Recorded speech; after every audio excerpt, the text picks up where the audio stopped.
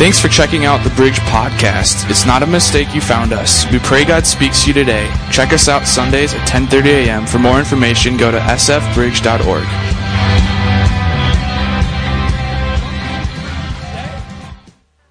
How many of you have ever said something stupid? Half of us tell the truth, half of us don't. All right. You've all said something dumb. Come on. I know your spouse.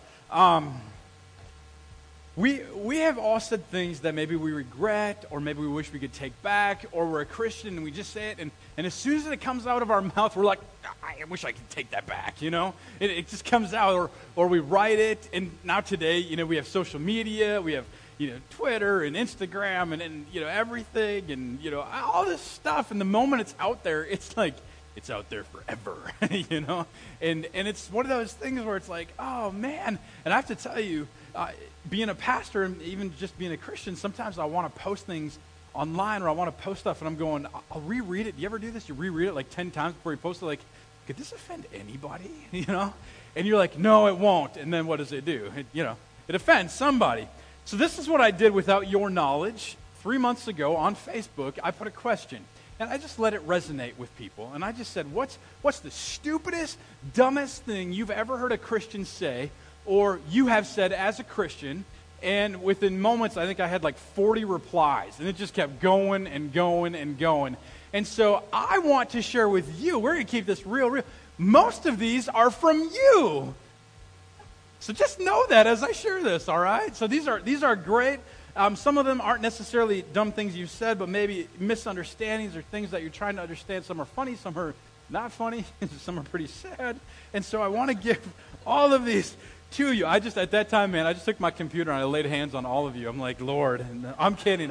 I've said many dumb things myself. You can ask Heather. She's with our K through 5th this morning. So here you go. Here's a few of them that you shared. God won't give you more than you can handle. How many have heard that one? If you could handle it, why would I ever see my need for God? Good point. And this is all you, okay? This is everybody here. I guess God just needed another angel upon death. That one frustrates me as a pastor because you don't automatically just become an angel. It doesn't work that way. There's angels and there's humans. We'll talk about that. I didn't want to get braces when I was a teenager, so I told my parents, if God wanted my teeth to be straight, he would have created them that way. There you go, teenagers. God helps those who help themselves. Who heard that? All right. Okay, if God wanted me to be thin, he wouldn't have made food so good. I love that. Okay, this is in the middle. I should have saved this one for the end, but this is my favorite one. It's not even necessarily a dumb thing. I just love it. When I was a kid, I was afraid of the second coming because I still had Chuck E. Cheese tickets. I was saving for an inflatable guitar. That's like the best one. I love that. I bet when Jesus was my age, he was tempted to make his enemies poop their pants in class. I wish I could have that power just for one day. Again, this is you. I'm just sharing what you shared with me, okay? How many have heard this? If you grew up in a charismatic or Pentecostal church, kind of like Matt did, this altar is closing in 30 minutes, 30 seconds. Have you heard that one? This altar is closing. I heard this at college sometimes. Well, this altar, we're only going to have 30 more seconds before you say yes to God. Well, God doesn't have a time frame on that, just FYI. All right, this one, I don't know who wrote this, mentioning their smoking hot wife from the pulpit. There's nothing wrong with that, okay? There's nothing wrong with that. I don't think my husband or wife is the one God made for me.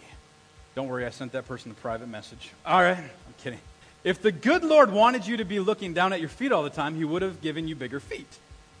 Makes sense. It's fair. If you had enough faith, you would be healed. Ooh. Who's heard that one? Yeah. Not true. You read the Bible and what faith really is. God blesses faith. And we'll unpack that not this week, but in 2 weeks from now, we'll unpack that one. Church is for Christians.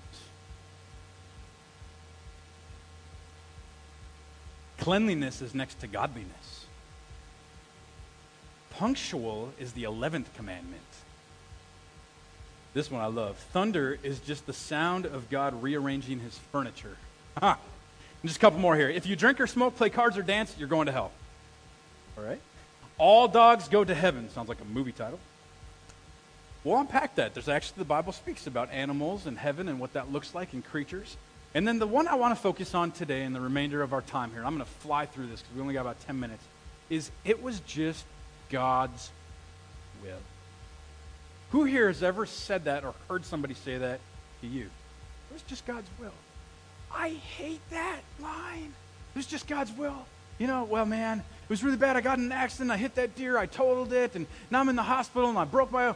Oh, dude, it's just God's will, man. Smack that person. No, that was not God's will. God will use that for his good. He'll take care of you. He'll make it right. But that was not God's will. You can talk about death or even loss at a football game. Well, that was God's will, man, that we'd lose, Or loss of a job. Dude, it was God's will for you to lose your job. Or you get in an accident. That's God's will. No, the best thing you could ever want to do is surrender to God's will and live for him, okay? That's the best thing that you could ever want to do. Now, God's will doesn't mean that bad things are going to happen. It doesn't mean that everything's going to go right or everything's going to go perfect. That's not how his will. We're not like, God's not a genie that we just rub and go, all right, God, we wanted you to do it this way, please. It doesn't work that way. Saying it was just God's will is a sign that we actually don't know how to respond to someone, and we end up using it as an excuse. There's two ways today that we use God's name in vain more than anything else. One is, well, God told me to do this. People will come to me and tell me that, and it goes against everything in the Bible, and I cringe. Everything in me cringes. Or the second one is, well, it was just God's will. We say that because as Christians we get scared. We're like, I don't know what to say, man. That's a really horrible situation. I don't know how to meet you where you're at. And then we end up saying dumb things that Christians say because we don't know how to be apologetic in our faith. We don't know how to lead them or teach them or train them or walk alongside of them and say, let me help you in this. And so here we go today. There's two different wills. First, God's will is, that something happened, whether it's good or bad. That's one kind of God's will, okay? Something good happened, something bad happened. If you go back a year ago, we talked about that. We had a message on that. If you would like those notes, let me know. I'll send that to you. Today, what I want to focus on is a little different, though. And this I get more and more and more. And we end up saying dumb things because we don't fully understand sometimes. I say it too, what God's will is for our life. If we were to write down on a sheet of paper, and we have everyone here today say, write down in 5 words what's God's will for your life. Could you do it? Could you do it? What's God's will for your life? How do we know what his will is? How do we understand that? If you want to be in his will, if you want to be doing what God wants, today's message is for you. If you don't, close your eyes. Just take a little nappy. It's a nice morning. Beautiful outside. But here's the deal. God has a purpose and a plan for every single one of us. Okay? He did not create you by mistake. You didn't come out and he was like, whoops. Okay? He didn't do that. All right? It didn't happen. Okay? I don't care what anyone's ever told you. God created you with purpose in mind. If you want to be in his will, you have to hear his voice. You've got to hear the voice of God. Without the voice of God, you will never be able to understand and discern the will of God for your life. You cannot do it.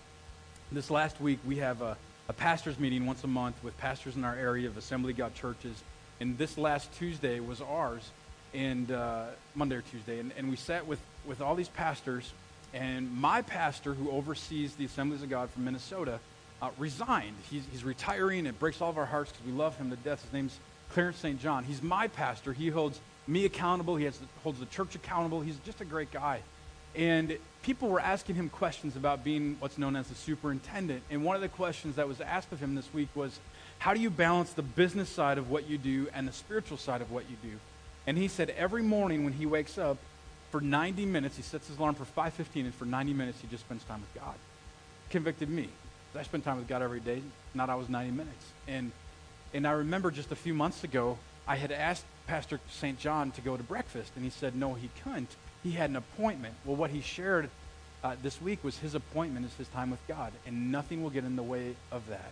That's number one. That's the pastor, by the way, who oversees our church and who oversees me and who's like, he's just awesome guy. Now, he's retiring, and we have to bring on somebody new within the assemblies. That takes place here in a few months. I love to spend time in prayer, listening to God. Sometimes I'll get an impression or a thought that I think, man, is this from God? Is it really from God? How do we know and discern that will of God? Well, here's what I want to do. I don't have a ton of time, so I'm going to give this to you as quick as I can. this morning, and I'm going to give you 7 ways, okay? I have a lot more that I want to share. I just don't have the time to do it this morning. And so here we go. Number 1, if you're jotting these down, take notes if you want. Otherwise, you can just listen, and I can send you notes with even some more. But if you want to know and discern God's will, you got to hear his voice. How do we hear his voice? How do we know it's him who's speaking? Here's 7 filters I'm going to give you, and I'll invite the worship team up here in just a few moments. Number 1, does it agree with the Bible? Does it agree with the Bible? Luke chapter 21, verse 33. Heaven and earth will pass away, but my words will never pass away. The vast majority of God's will for your life is in God's word. That's where it is. And so if anyone ever comes up to you and says, well, you need the Bible plus this, they're wrong. Okay? Galatians 1:8, Paul says, even if an angel comes from heaven and preaches any other message, let him be forever cursed. Whoa.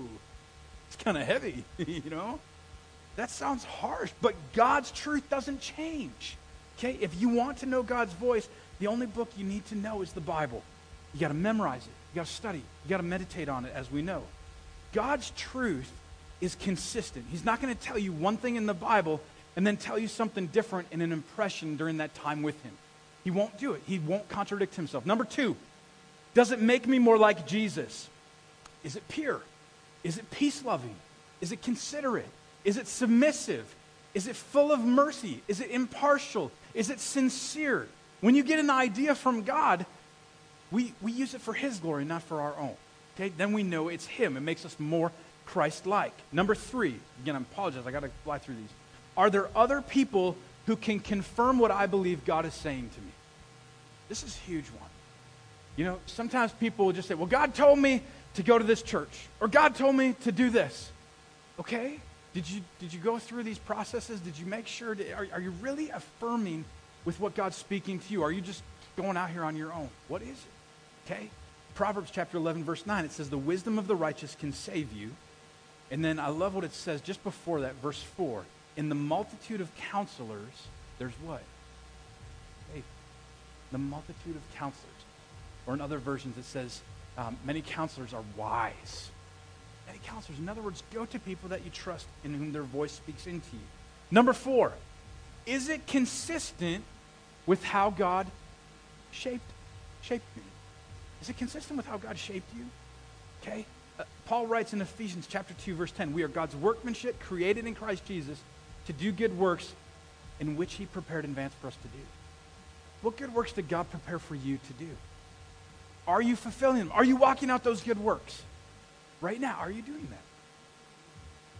Number 5, does it concern my responsibility? Just briefly on that one. Sometimes God will speak to you. Has he ever done this? Where he speaks to you to speak to another person? Has he ever done that? Like when you spend time with God, God will share something with you, but it's not for you, it's for another person. That's not your responsibility. Okay, well, I got to speak to them. That should just affirm that person's individual responsibility, or flip that around.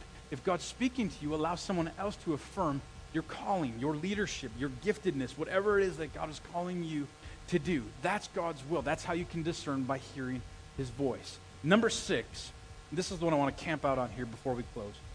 Is it convicting or is it condemning? What does it say in Romans chapter 8:1? There is no what? There's no what? There's no condemnation for those who belong to Christ Jesus. If it convicts, hear this today. This is for some of us today. I know this is. If it convicts, then it's from God. Okay? But if it condemns, it is from the pits of hell. If it condemns, it is not from God.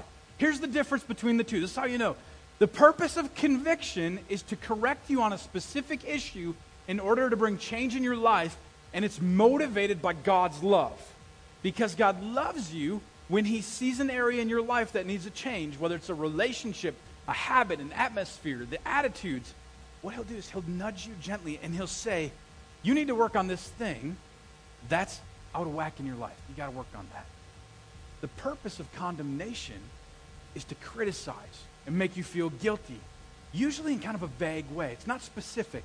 And so if you've ever felt guilty, but you couldn't point it to anything specific, or if you've ever had a feeling of worthlessness, if you've ever had that, that is condemnation from Satan.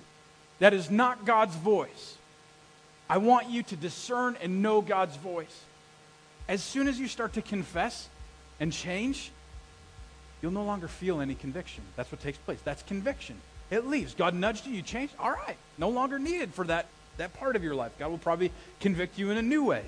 It's short-term conviction. But condemnation is the enemy or Satan's way of making you feel worse and worse and worse. It doesn't go away even after confession. It's kind of like the American court system. First, there's a conviction of a crime in the court. Then comes the condemnation or the sentencing, which can last for years. But God does not work that way.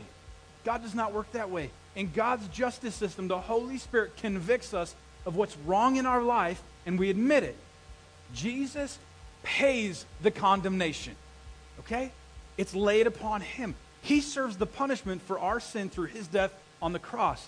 And we're free to live the way God created us to live the way Jesus enabled us to live.